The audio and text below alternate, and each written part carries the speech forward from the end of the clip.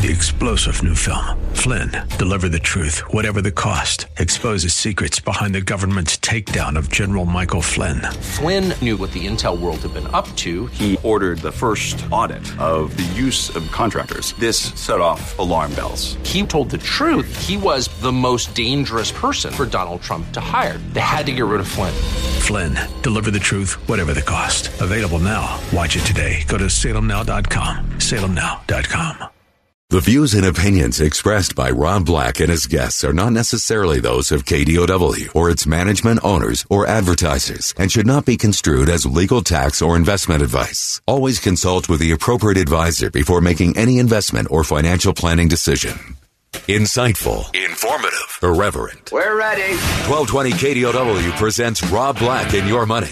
Your source for breaking news, market updates, and successful investment strategies for the 21st century. Sounds like a great program. Getting you to retirement in today's market. So let's get on with the show. Taxes, family finance, insurance, the economy, technology, media, and entertainment. Rob is talking about it with you at 800-516-1220. So call in, we'll chat and have some fun. Now to start your day with the latest news and market commentary. Here's Rob Black on the Bay Area's business leader, 1220 KDOW.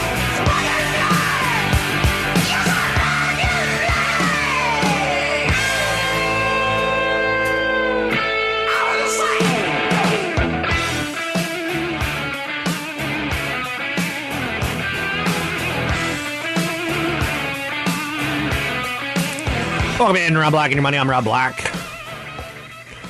Just text my good buddy, CFP Chad Burton. He's going to call in any minute now, and we're going to talk about tax efficiency in retirement. Let's bring him on right here, right now.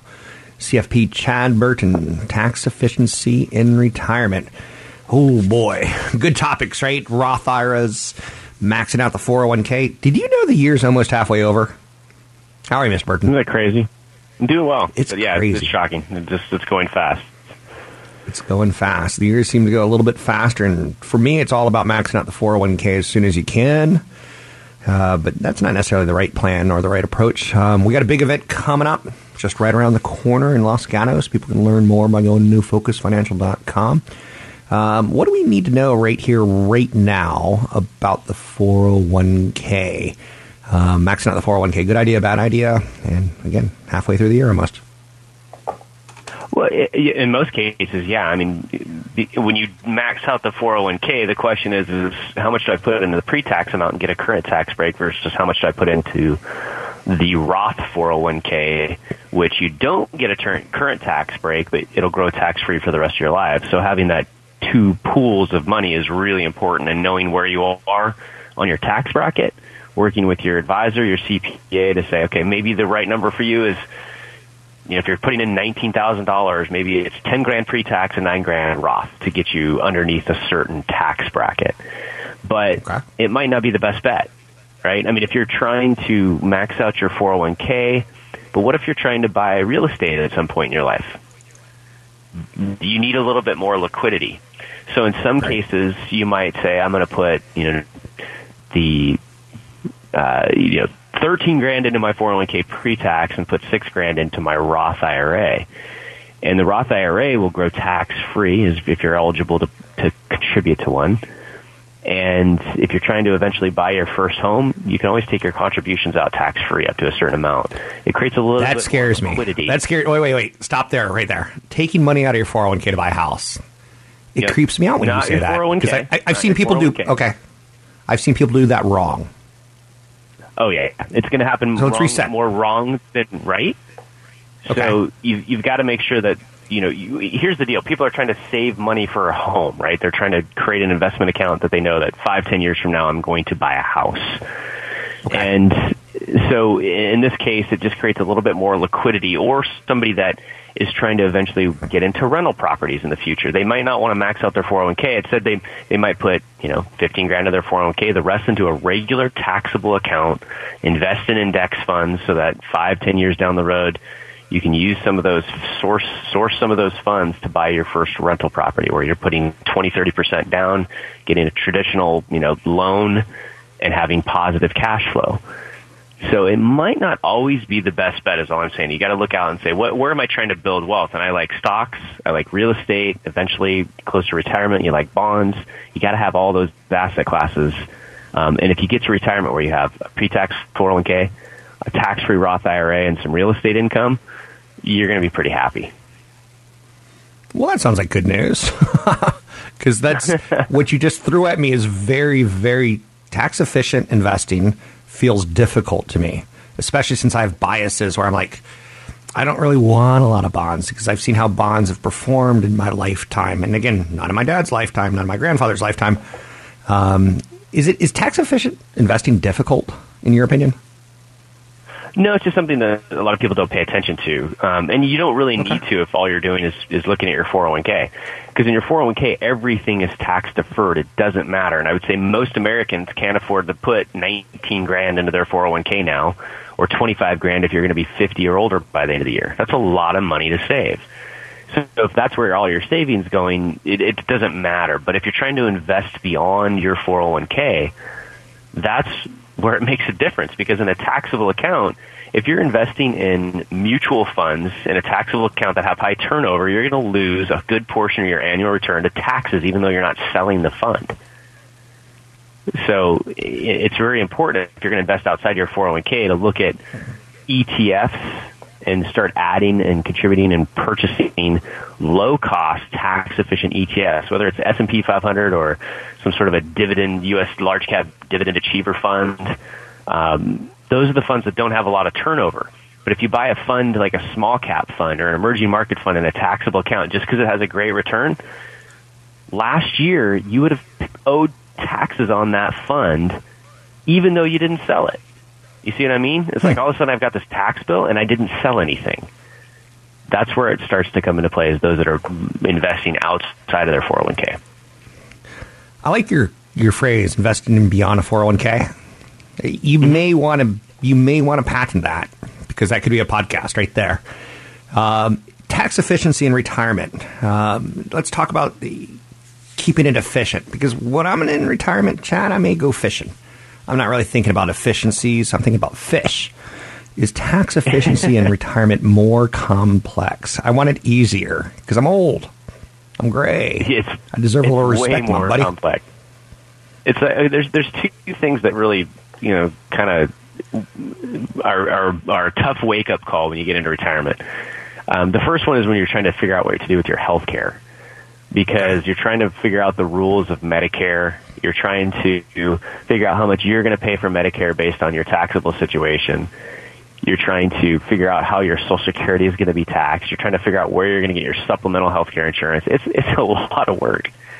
And then when you get to retirement, you realize how crazy the tax code is, because you could go into retirement with just barely enough money, Rob, to go into retirement. Maybe a health issue is causing you to go into retirement, something like that. But right when you go into retirement, you sell a bunch of your Apple stock, that you appreciated Apple stock, and your income looks really high. So the IRS might say, oh, okay, well, we're going to tell that to Medicare, and Medicare is going to charge you 4 times as much as your neighbor for the same Medicare Part B. And then people don't realize that up to 85% of their Social Security can be taxed as ordinary income. But at the same time, people don't realize you could have, if you're married filing jointly, up to like 78 grand of capital gains and not pay any taxes. So you got to figure out how to blend your income in retirement, or alternate your income between your IRA income and capital gains.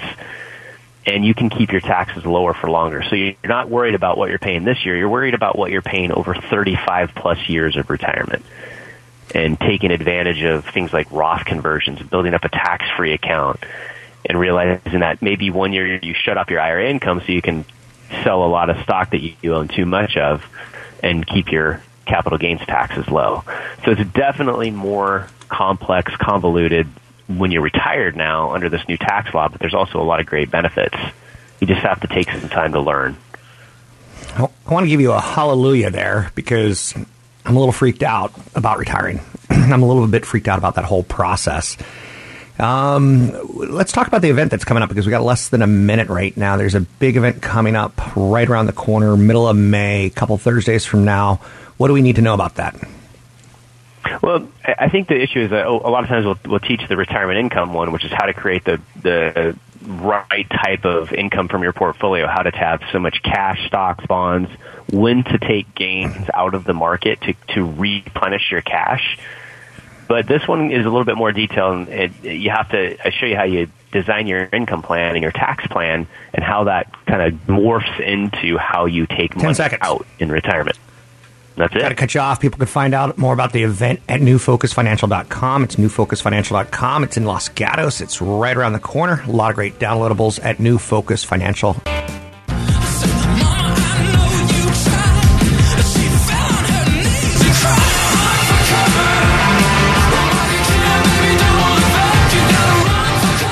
We're making financial sense of your portfolio. Now, back to Rob Black and Your Money on AM 1220 KDOW.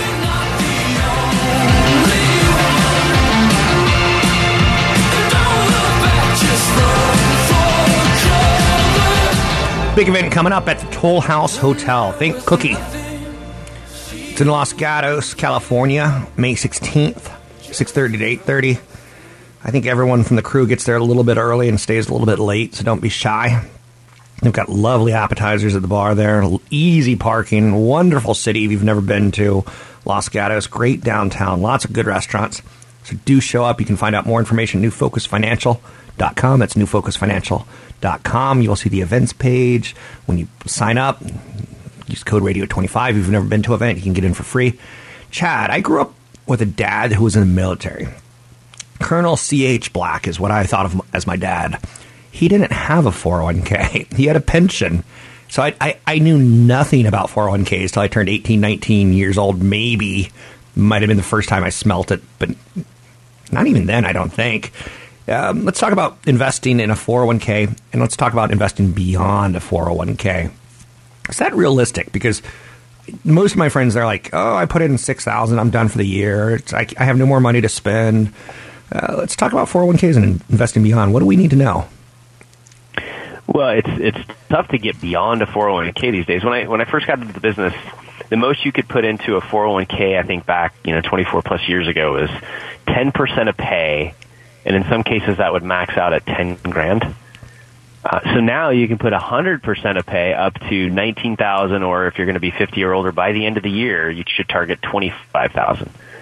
And then there's some 401k plans, a lot of them out there, like I keep saying, Apple, Cisco, Microsoft, that you can go even beyond that. You can add after-tax contributions. So as long as your company match plus your pre-tax contributions or Roth contributions plus your after-tax contributions don't exceed the federal limits, which is what I think from $54,000. You can put the after-tax dollars into the 401k and then have that automatically converted to the Roth, where people are putting in $19,000 pre-tax plus another 10, 15, 20 grand in some cases post-tax that's going into the Roth.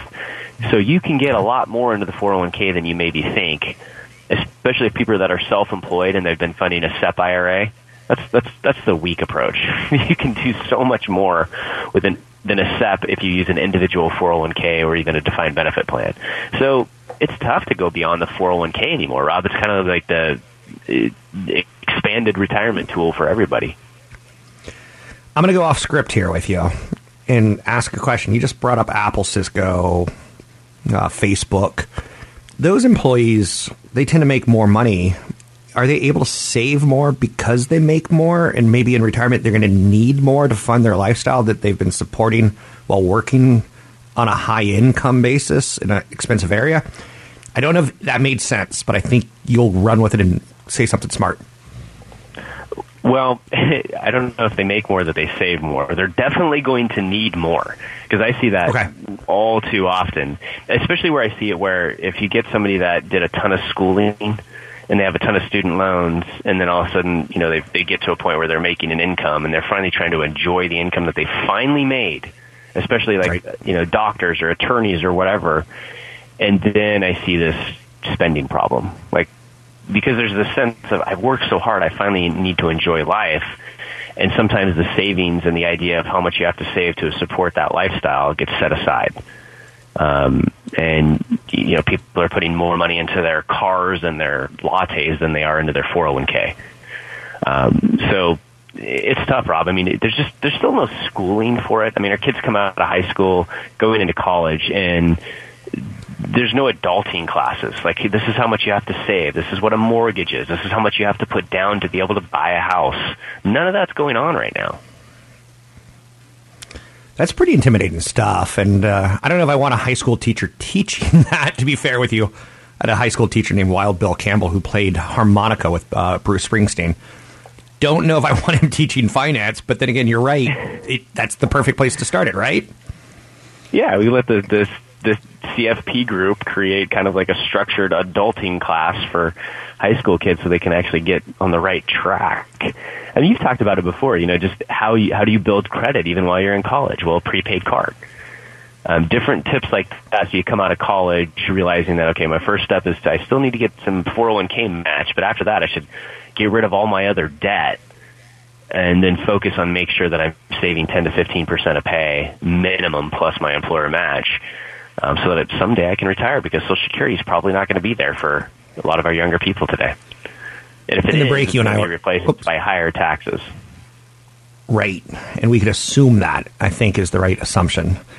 In the break, you and I were talking about the concept of financial people out there who have no concept of, the depth and the width of what you can actually do with a 401k. So it's important to learn this stuff, and you're teaching me you're giving me a good schooling in adulting. The only adulting class I ever took was Lamaze, and I'll tell you this, that was not fun. Lamaze? Yeah, there's some Let me say this, because classes that I've done with 4 kids, and one of them was really ridiculous, where they're like, okay, hold this ice cube in your hand as long as you can to see how pain can accelerate. I'm like, oh, are you kidding me? This is nothing like childbirth. I thought all these moms were going to get mad that this person was comparing holding an ice cube in your hand to labor pains. There's a comedian called Jim Jeffries, and he's got a Netflix special right now that I watched the other night, and I was laughing pretty loud because he talked about, birthing classes and adulting classes, and he said there was one video that he had to watch called Don't Shake the Baby, and he said it was 40 minutes long, and he's like, I think the title said it all, but can I shake my wife while she's holding the baby? Pretty funny guy. He is. He's actually got a hilarious one where he talks about the income inequality for men and women. He's like, absolutely, men need to make more than women, and he's totally joking about it. But he's like, because we have to buy the drinks and we have to take them out to dinner, and we have to make more money to be able to get the women to marry. So it's a bad way to look at it for sure, but he is a pretty funny guy. I do like him, and it's the Australian accent that sells it. With that said, I love that you have a sense of humor and you're a CFP. I love the accreditation. Let's go to the next topic, or let's stay on the topic. Is a 401k bad for those who want to retire early? Because you can't really tap it until what age is it now? 62?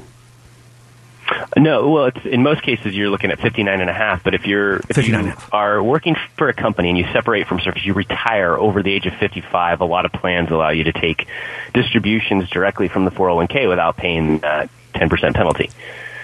So there's really more of a 55 number for a lot of plans. So those people have to be careful. The last thing that is somebody that wants to retire early at 55 and access that money, the last thing that they would want to do is roll it into an IRA before looking at that option of 55 and a half. But even if that 401k plan doesn't offer that, you can roll it into an IRA and you can do these things called 72T distributions, where you can take the money out without paying that 10% penalty for being under 59 and a half. You just have to stick with it for a certain period of time. So there is still ways to access it.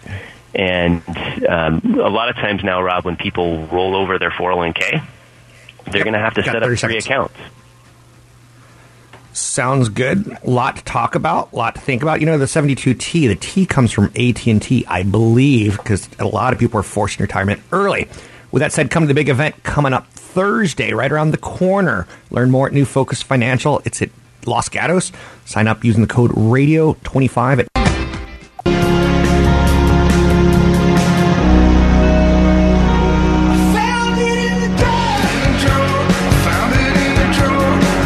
Your comments and questions are always welcome. Visit Rob Black online at robblack.com. Now, back to Rob Black and Your Money on AM 1220 KDOW.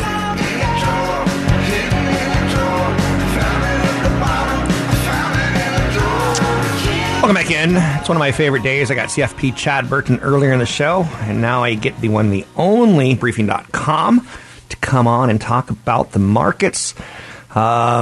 This is a heated time. This is an interesting time, in my opinion. Patrick O'Hare, what say you about the markets? Yeah, hi, Rob. It's nice to be back with you. Hey.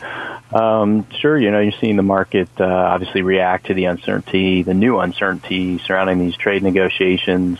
It was launched over the weekend with President Trump's tweet, but which the market seems to have kind of lent some more seriousness to with U.S. Trade Representative Lighthizer clarification as to, why this tariff rate is going to go up to 25% on Friday, and that being the idea that, China's, reneging on some of its prior commitments. So, you had a market that obviously was trading pretty much at its all-time high, has had a really hot run, not only this year, but off the December 24th low. And so in one sense, you could say it was primed for a pullback anyway. It was getting a little overheated, but when you throw this into the mix, it creates as good an excuse as any to kind of de-risk here a little bit.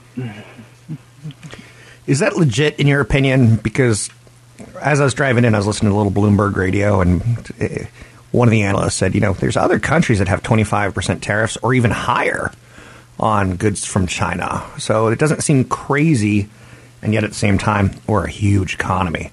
Are we legit right now, in your opinion, for being fearful about will they or won't they get a deal done this week?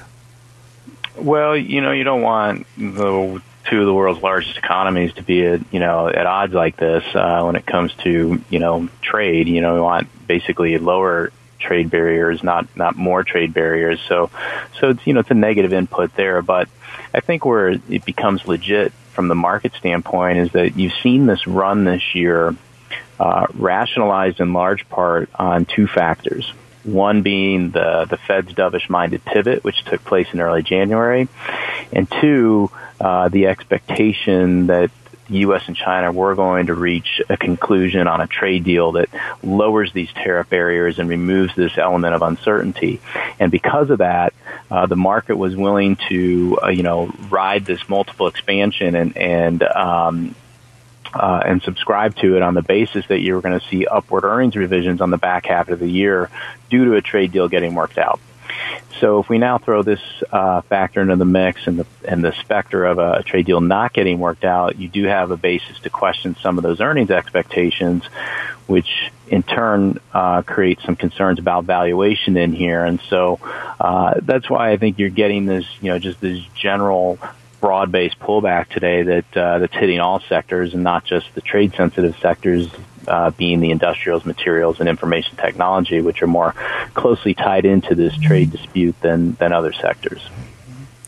Now, Wednesday's a bit of a bridge day into these trade negotiations that may play out Thursday and Friday, but Wednesday we get the big Uber IPO, and we also get the big Uber strike because the employees are saying, the drivers are saying they're not getting good retirement wages and situations along those lines. What do you think about the Uber IPO? It seems to be coming at a bad time because of a lot of volatility. But that's my opinion, not yours. Well, you're right. I think there was a little bit of chatter yesterday. I heard that, there was this notion that they might delay it because of the volatility surrounding these trade headlines. Now, obviously, it's a really big, that was just a rumor, pure speculation. I don't think that that's going to be the case. But, Uber, plenty of hype around it. And the question is, is it going to go off, in a better way than the Lyft IPO did? And you just don't know, obviously, when you get into a week like this where you have this new element, introduced that kind of gets, the market, in a tizzy of sorts. There may be less willingness, to, drive an IPO like that markedly higher, in the context of a company that's not making any money. A week ago that seemed to sell a little bit better in terms of the companies that were coming out, but probably, from a broader standpoint, the thing to consider now in terms of, general market view is that you do have a lot of companies that are aiming to go public and which are coming public, and you get into the idea that you have this this competitive pressure coming into the general market area with new supply, right? Which might draw capital away from other stocks that have been doing well, and move into these other companies that are coming public with smaller market caps, obviously, that don't have the weight to pull the market like some of these other behemoths have. And so, the supply factor for the IPO market was a big deal, obviously, that helped contribute to the popping of that dot-com bubble. I'm not saying that that's where we're at today. I'm just saying that for a market that's sitting at an all-time high and has gotten somewhat complacent in its mindset, there's new things entering the mix here that can kind of slow its forward progress, that being IPO supply, the uncertainty surrounding trade, two that stand out, and certainly the questions about whether the Fed is going to cut rates before the end of the year. That's fascinating to me. Maybe not to everyone about the Fed cutting rates. And I think I said that incorrectly. I think I said Uber's coming Wednesday, but they're pricing Wednesday. They're coming out on Friday, which is kind of interesting to say the least. Shifting gears ever so slightly, same topic, different idea. It seems like a lot of analysts are saying Uber and Lyft will never make money. And I know Uber's got some plans coming out where they may offer super high interest rates to their employees who bank with them. They've got a lot of tricks up their sleeves that they're going to be announcing in the weeks and months to come. Is that a problem for you? Because to me, I don't like I know that there's press releases that are going to be coming out in the next couple of months, and I know that people are going to buy into it and go, ooh, that's sexy. And I know the person who's going to lose is the farmer in Iowa who has no clue what an Uber even is. Yeah. Thoughts on IPOs? Right. I think timing matters in a lot of respects here, right? And kind of what's going on around these IPOs. You have a market right now that's underpinned by the persistence of very low interest rates and a Federal Reserve that seems like it's not going to raise interest rates anytime soon. You've seen the market come rallying strongly off those December lows, and so there's a lot of enthusiasm right now for the resilience of the stock market, for the idea that you get this earnings recovery in the back half of the year. And so when you have that going on behind you, you can kind of see a pathway toward a company that doesn't make any money doing quite well. And the reason I bring that up, though, is because at some point the music stops, right? Interest rates go up. Stock prices go down for whatever reason. And when you get into an environment like that, a lot of these concept stocks, that seem to be doing extremely well, trading at ridiculous multiples to sales because they're not making any money, those are the ones that are going to drop the hardest. And, retail investors in particular need to be aware of that. Because there is no free lunch here in the marketplace, and they might look pretty good, for a short period of time, but that comes in large part because there's a lot of support from these other esoteric factors that make things seem a lot better than they are. But at the end of the day, profitability counts, and right now a lot of these companies are riding on the promise or the potential that they become the next Amazon, and really there's only one Amazon, and it's not easy to duplicate that model and to be as successful as they have been in making their business model come to fruition. And so that's going to be the challenge, I think, for a lot of these companies, even like Uber, which has great potential, but it's got to show it can deliver on it in the way that Amazon did. Mm-hmm. I'm going to ask a personal question. You can decide not to answer. I know you have family members who are kids. Do they Uber? Do they Lyft? Because you live in Chicago, great city. I would imagine Uber and Lyft are pretty dominant. At what age did they start ride sharing, or is that not acceptable yet? Right. Well, in my household, I mean, they're not quite at that age yet where we'd be, popping them into an Uber or a Lyft. But I can say from my standpoint, though, I don't do a ton of it. We have a great commuter system in Chicago, train, and then I do like to walk and ride my bike. So I try to avoid the ride sharing aspect if I can. Yeah. It's crazy because I've got some Lala friends in LA that they put their 10-year-old kids, 12-year-old kids in Ubers to send them to school and pick them up from soccer. I'm like, ooh, Off topic. Back to you. Anything that you're working on? We've got about a minute and a half that we need to know. Well, there's so much up in the air right now, obviously, and this kind of lends itself to a week where, for the big picture column, we're rolls back into maybe some general market commentary. Like you said, we're going to get the Uber IPO later this week. We're going to get, a little bit more clarity, hopefully, on what's happening with the trade situation. And then we're winding down. This is the end of the first quarter earnings reporting period. And so kind of a lot to take in and, kind of going to take a step back here and figure out what the good angle is and, maybe provide some general market commentary in the big picture column this week. I look forward to your big picture column. I'm usually off work on Friday when it comes out, and I love it. It's something to read over the weekend, but also your page one comes out every day, Monday through Friday.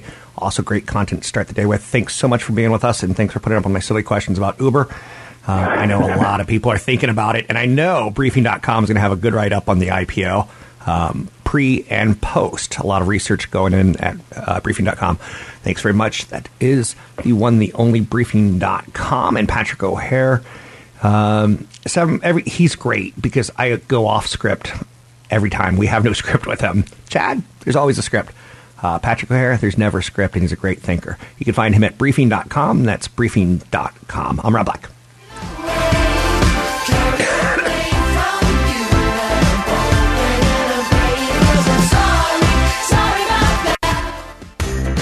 There's a mountain top that I'm dreaming of. If you need me, you know where I'll be riding shotgun on the... Visit Rob Black online at robblack.com. Now, back to Rob Black and Your Money on AM 1220 KDOW.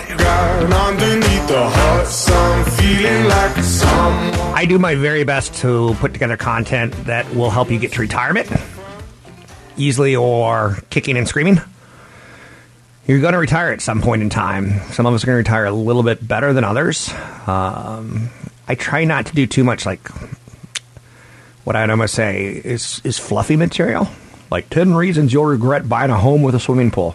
Look, if you want to buy a home with a swimming pool, that makes you complete, that's fine. As long as you have 401k going and you understand the risks. That's the kind of stuff I'm talking about. I want to drag you kicking and screaming into retirement because I know some people who are Uber drivers. A friend of mine is a lawyer in San Francisco. And when it turns 5 o'clock, he punches his clock. He's out. And he turns on his car. And he becomes an Uber driver for a couple hours. Because it's going to take him 2 or 3 hours to get home due to the traffic. Why not drive around for an hour and a half, 2 hours, taking people to destinations, getting a tax write-off on his car, things along those lines. You get the idea, right? A lawyer driving for Uber. Now, here's the kick in the pants. And I think this is fair to say. Uber drivers, Lyft drivers, part of the gig economy, they're not really helping themselves at times because it's the instant gratification of a little bit of money in your pocket.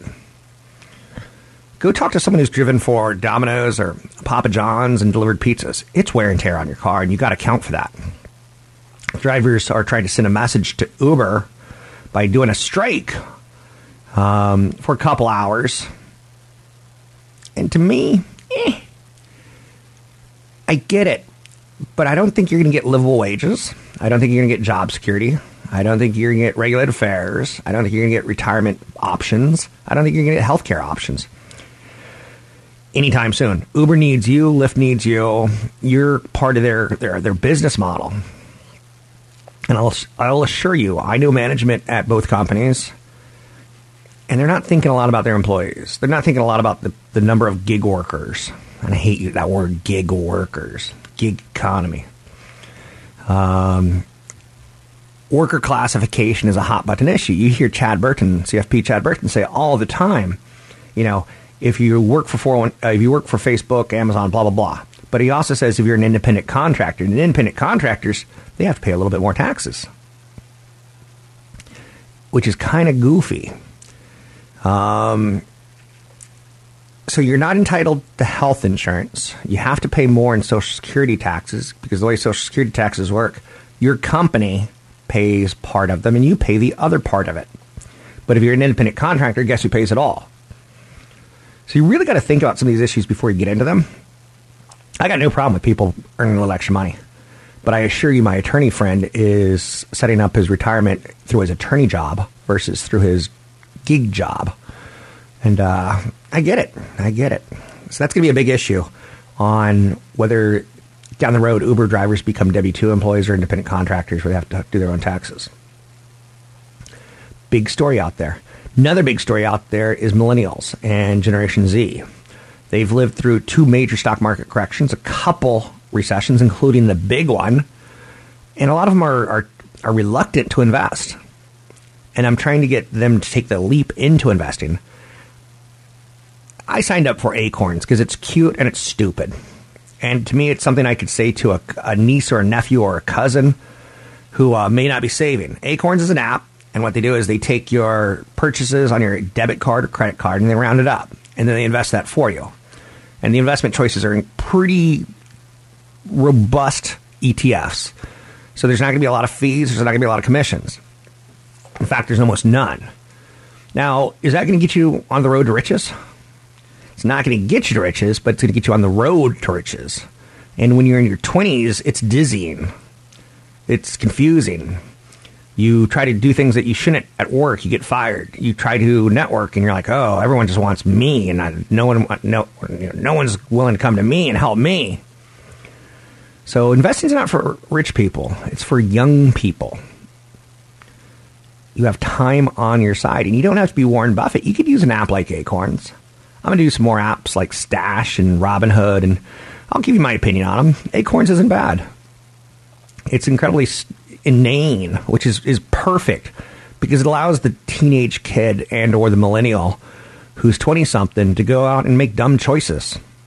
Play Battle Royale Fortnite all day long. Maybe you marry incorrectly, you know?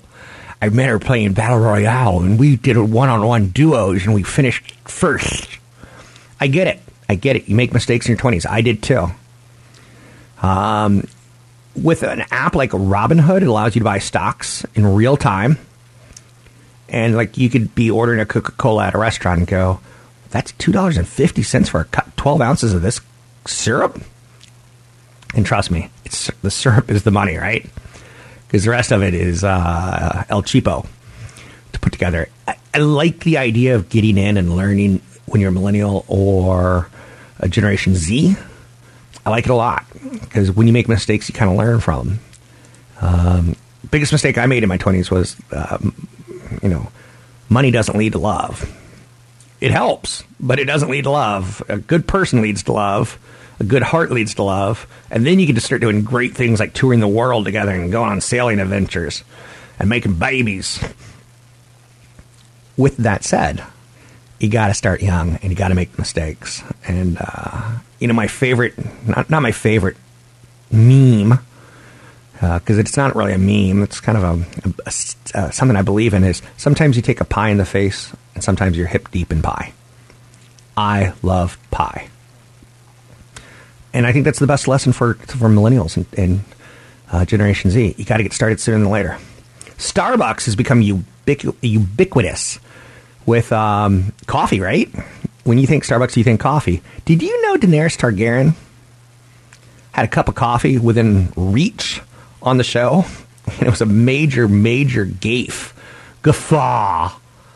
But big win for Starbucks. They got to be part of the social conversation the day after Sunday's premiere of episode 4. So 2 more episodes left of Game of Thrones. And then a lot of people are going to cancel HBO, I think. We'll see. Watch AT&T. AT&T. They own Time Warner. Time Warner owns HBO. Oh, the webs we weave. I'm Rob Black. You can find me online at robblackshow.com.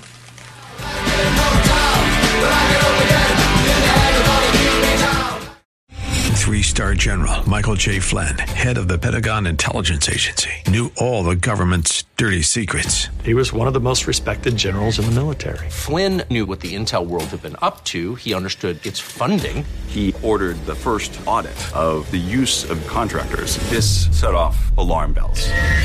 The explosive new documentary, Flynn, Deliver the truth, whatever the cost. Uncovers the facts behind the scandal. Flynn told the truth. He was the most dangerous person for Donald Trump to hire. I find out the worst enemy that I'm going to face in my life is right here in America. They took my assessment and they wanted me to change it. And I was like, I'm not changing it. They had to get rid of Flynn.